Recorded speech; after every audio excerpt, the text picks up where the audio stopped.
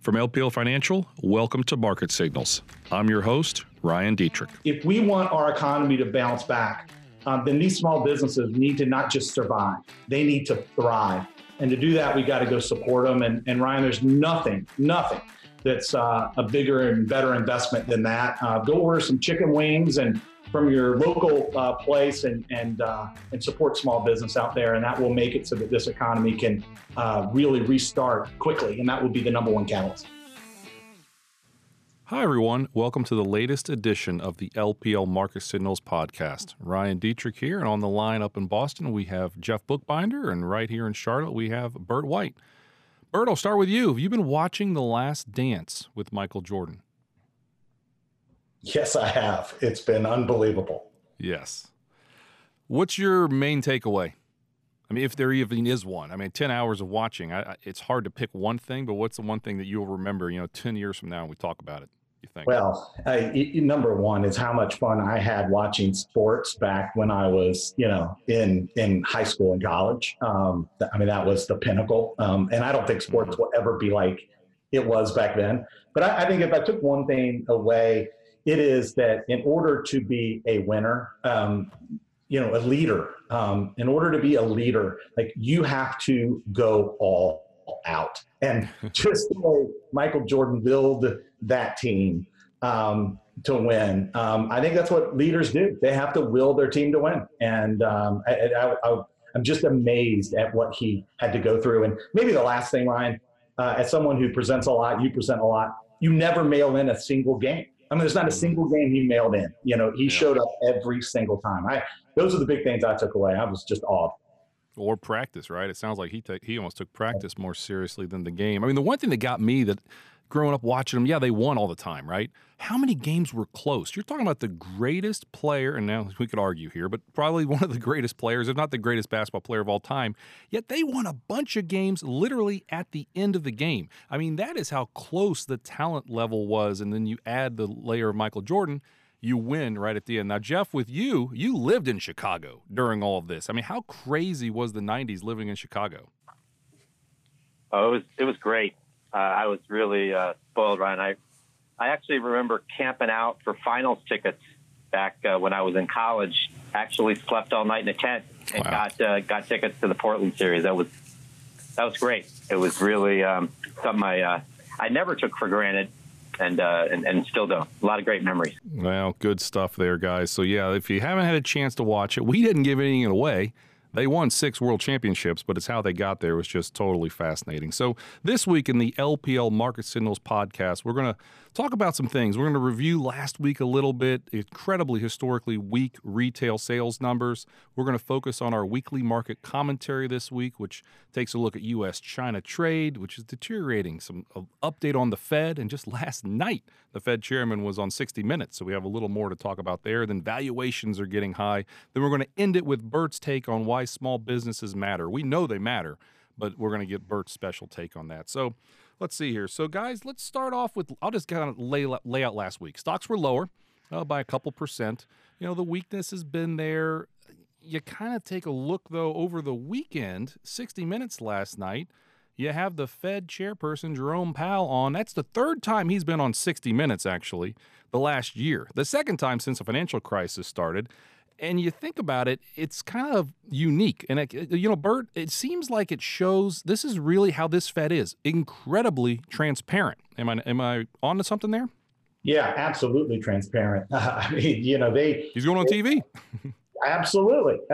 You've never seen anything like it. And you go back 20 years ago, or maybe even 15 years ago, clearly before the Great Recession, you'd have to wait until the Fed sort of pulled a magic, rabbit out of the hat or something. And now they are really walking this, investors walking, consumers, and walking this market all along the way, showing them the playbook.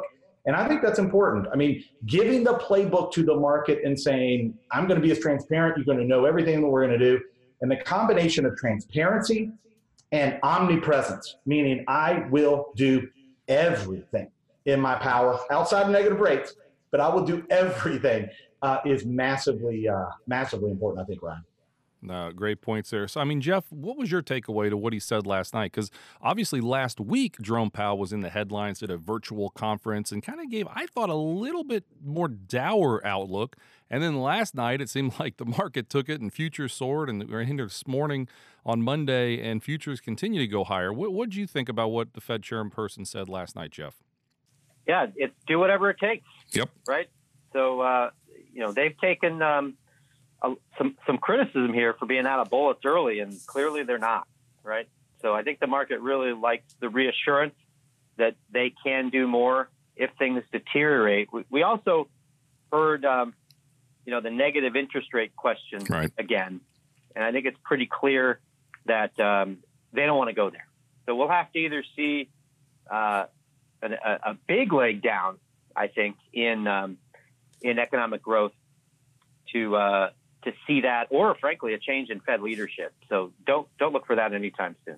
Yeah, as a long-suffering Cincinnati Bengals fan, we had Marvin Lewis, I think it was 13 years, unlucky 13, but he always said he'd see better than he'd hear. Okay, you could say one thing, but you can see better than you hear. And if you look at what the Fed is just simply doing with its balance sheet, it is soared higher, up nearly $7 trillion on the balance sheet. And one thing that we learned last decade, an expanding Fed balance sheet tends to be more of a tailwind than anything for equities. Now, does it truly help the economy? We can argue that all day, but we're pretty confident an expanding balance sheet with all the other things the Fed is doing on lending to bring back confidence and liquidity. The Fed is an absolute backstop. Now, Bert, on Friday, though, we had retail sales numbers that were just historically terrible. I mean, the worst month-over-month we've ever seen, down over 21% the past year. The incredible one was clothing, down 89% the past year. You've had a weekend to think about it. Any initial or more thoughtful takeaways on that retail sales number on Friday? It was crushing, man. I mean, there's not another word for it. It was just devastating and crushing. The reality is, if you think of it this way, just 2 months ago, Americans spent $530 billion at retail establishments a month. In April, it was $400 billion, and that just goes to show how dramatic those declines were. You talked about clothing. $22 billion spent in clothing in February, $2 billion in April, $2 billion. That's that 90% number. Ryan, it was crushing. I will say this, though. Some of the data that I was looking at over the weekend just paints a little bit of maybe a silver lining here, that we're beginning to see the green shoots. Open Table is now showcasing sort of a year-over-year change in bookings. And if you go back to April 26th, so what's that, 3 weeks ago? 3 weeks ago, everything was negative 100, meaning, from year over year, the bookings were down 100%. Nobody was going to the restaurants. But you go to just now, May 16th is the latest numbers I could find. Arizona is down 72%. It's bounced back 28%. Florida's bounced back 20%. Georgia, 16%. Nebraska, 17%. Oklahoma, 35%. People are going to the restaurants in Oklahoma. Texas, 25%. So the reality is you're starting to see a bit of this. But, Ryan, it was just no other way to say it, that it was just downright devastating.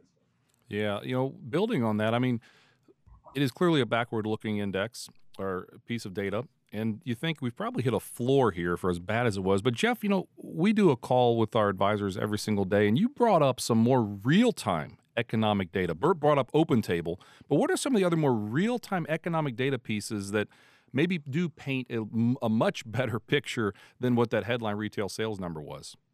There's a whole bunch of those. The searches on maps software, people trying to figure out where they're going, that means they're leaving their garage, right? Fuel consumption, electricity demand, Uber rides, TSA data, people going through the airport. I mean, actually, TSA data is up almost 50% off the bottom. So there are a number of indications that people are starting to get out and go places, and that certainly is encouraging as we look ahead to an economic recovery in the second half. Yeah, F. Scott Fitzgerald wrote in The Great Gatsby, never confuse a single defeat with a final defeat. And I think that's important to note. there's a lot of single defeats as we see, but the final defeat, we don't think it's there. We're in a recession, but we are seeing some things absolutely come off the mat. And these more, just like you said, Jeff, their use of fuel. Guys, I actually filled my car up the other day. I think it's been about 3.5 weeks since I did that, but, just people getting out doing a little bit more. So, Bert, let's talk about our weekly market commentary right now. We broke it up in 3 sections, really: valuations, U.S., China, and Fed. We've kind of already touched on the Fed.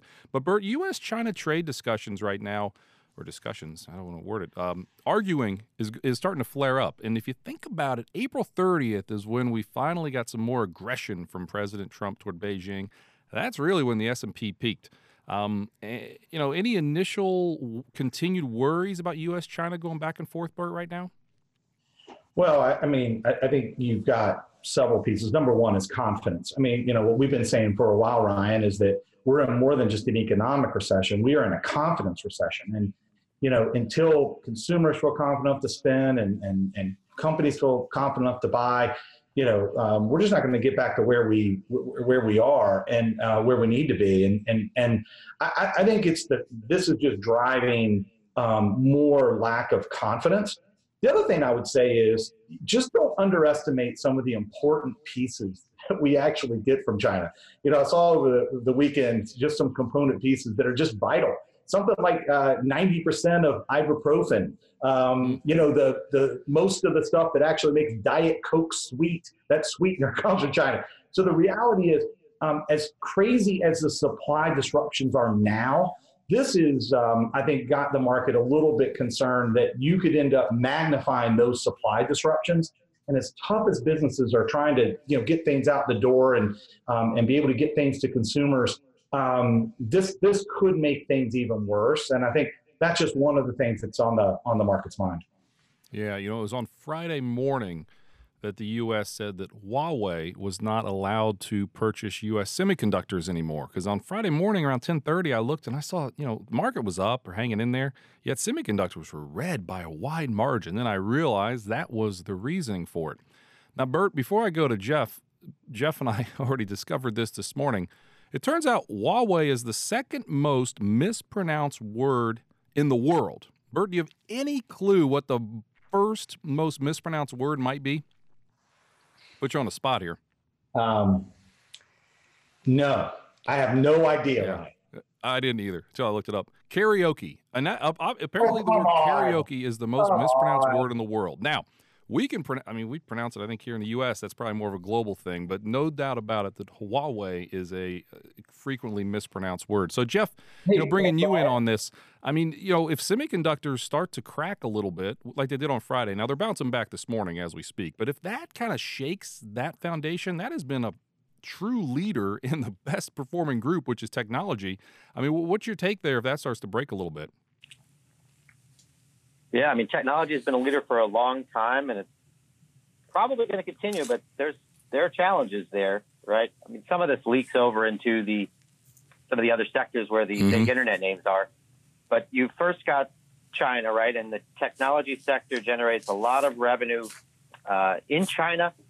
And the supply chains, as we learned during the whole trade war the past couple of years, are certainly closely intertwined. And then you have this other story around potential antitrust challenges for the big internet companies. Right. So it's not all smooth sailing for tech. We still like the sector, still like big internet names, very well positioned for this environment, but it's probably not going to be smooth sailing going forward. And the China tensions are unlikely to abate anytime soon because China's a big election issue, and we still got 6 months to go before we know who's going to be in the White House in 2021. Yeah, no doubt. You think about our country clearly divided. One place it's not as divided is on China. Left and the right, obviously, are probably going to be harder on China. So, Bert, last week, some of the other headlines that we saw, some of the largest, most successful money managers ever have been a little more cautious. David Tepper, who owns the Panthers down here, said it's the second most expensive market he's ever seen in his career, only the late 90s. And then Druckenmiller had some comments. This is one of the most dangerous from a risk-reward market he's ever seen. And then we already discussed Buffett a couple weeks ago, where it turned out actually over the weekend it was announced that Buffett sold most of his Goldman Sachs. Remember in 2008, he bought a lot of Goldman Sachs at a really sweet deal there. So Buffett's been unloading. I mean, we have concerns over valuation near term. Bert, when the smartest guys in the room are worried, should we be a little more worried, you think? Easy question. Actually, I can't get that most mispronounced word out of my head, Ryan. I know. I loved it too. I think we'll use it on the podcast for sure. I don't know how karaoke could possibly be that. I think it might be. How do you say this word, Ryan? Pecan. The nut. I live in the South, so it's called pecan down here, right?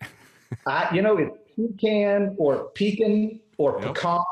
Mm-hmm. I think that's I will tell you, I think that demonstrates whether or not you're from the South or the North, maybe more than anything else. So, sorry. Okay, so the question about should we be concerned about top folks? The reality is yes, but remember, a lot of these really big money managers, what some of them are trying to do, particularly these hedge funds, they are really trying to make money on both sides of the trade. They're trying to do things a little quicker. Number one, they're trying to preserve capital. And oftentimes they're not as long a term investor as others are. And so I think we need to take it with a grain of salt. That said, these are smart folks that clearly see, disconnections and distortions. And there's no doubt about it. That earnings has not gone down or prices has not gone down as much as earnings have. So therefore, you definitely have higher valuations. And the reality is valuations matter over the long run. I like to say that, valuations like brushing your teeth. Over the short run, it probably doesn't matter so much, but over the long run, it's all that matters. And you don't need to brush your teeth every single day. You should. But if you miss a day or two, you'll probably be okay. Your teeth won't fall out. But over the long run, they will. And that's how important valuations are. And I think that they're just signaling that maybe prices have just disconnected a bit to where future earnings are really relaying.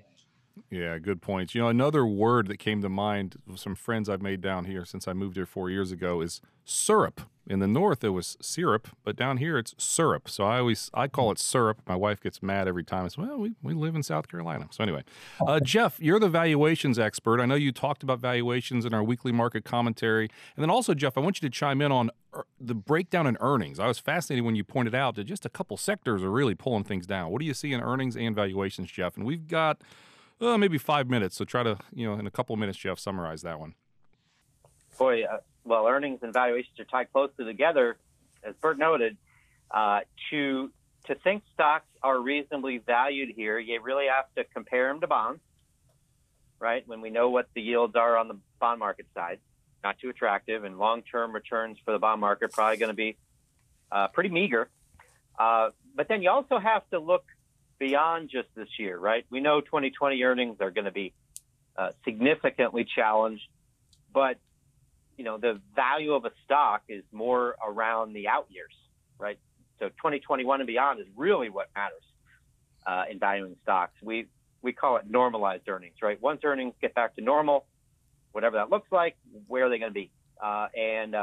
This helped us certainly in 2008-9 when earnings were similarly depressed, right? You really got to look to what the recovery is going to bring you, and there's an end to this, right? We will bridge to the other side, and earnings 2021, 2022, and beyond are probably going to look similar to how they looked last year.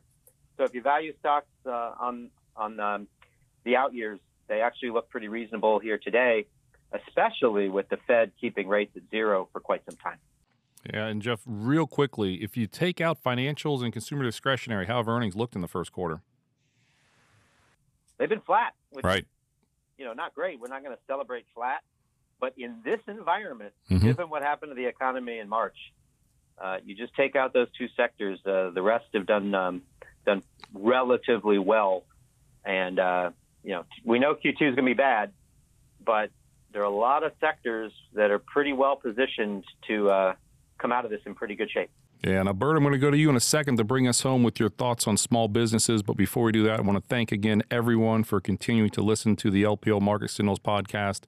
If you like this podcast, please give us a follow. And if you like it even more, please give us a positive review. I think we've got 71 out of 73 of our reviews on iTunes have been 5-star. So, we greatly appreciate that. And don't review us if you're not going to give us a 5-star. I'm teasing. No, but hopefully we appreciate everybody's continued support of this podcast. So, Bert, we've got a couple minutes to go. You gave a very unique look last week at the small business numbers and how much small businesses matter. Why don't you bring us home for a few minutes with your thoughts on small businesses here? Yeah, well, I mean, look, we too oftentimes the market focuses on FANG stocks and these big publicly traded companies, and I get it, but the bedrock of our economy is small business. If you look at companies that have less than 500 employees, that's 95% of the entire business population, almost 97% of the business population, and they employ half of Americans. And so there's nothing more important than them. And we got a good health check up from them for April, and it wasn't all that great. The NFIB, Small Business Optimism Index, I mean, it fell. But there's some silver linings there, Ryan. I mean, the reality is, even though it fell to the lowest level in 9 years, it was less than the areas in and around the Great Recession. And I think the big thing for this is, if you look at the forward-looking optimism, something where they ask these small businesses, what are you forecasting 6 months out? And it actually jumped to the highest level in 18 months. And so the reality is, I think they are beginning to see the stuff that we were talking about earlier about how you're starting to see people come into the stores. You're starting to see ways that people are ordering curbside. They're starting to see how this economy is opening up again. And it just may be that the worst of this downturn might be short-lived. At least that's what small businesses are thinking. And it also might be showcasing that the SBA loans are actually having a positive impact. So the big thing that I would just say is, if we want our economy to bounce back, then these small businesses need to not just survive, they need to thrive. And to do that, we got to go support them. And Ryan, there's nothing that's a bigger and better investment than that. Go order some chicken wings and from your local place and support small business out there. And that will make it so that this economy can really restart quickly. And that will be the number one catalyst. Great points there. And that kind of leads into the fact that this is Memorial Day weekend coming up. So everyone support small businesses, enjoy time with family and friends as much as you can using social distancing. And from everyone at LPL Research and the LPL Market Signals podcast, from Bert, myself, and Jeff, everyone, thanks again for being here, and enjoy a nice, long, hopefully relaxing weekend. We'll see everybody soon. Take care. Bye-bye. This material was provided by LPL Financial, is for general information only, and is not intended to provide specific advice or recommendations for any individual. There is no assurance that the views or strategies discussed are suitable for all investors or will yield positive outcomes. Investing involves risks, including possible loss of principal. Any economic forecasts set forth in the podcast may not develop as predicted and are subject to change. References to markets, asset classes, and sectors are generally regarding the corresponding market index. All indexes are unmanaged and cannot be invested into directly. Index performance is not indicative of the performance of any investment. All performance reference is historical and it's no guarantee of future results. All information referenced in the podcast is believed to be from reliable sources. However, we make no representation as to its completeness or accuracy. Securities and advisory services offered through LPL Financial, a registered investment advisor and broker-dealer. Member FINRA and SIPC. Insurance products are offered through LPL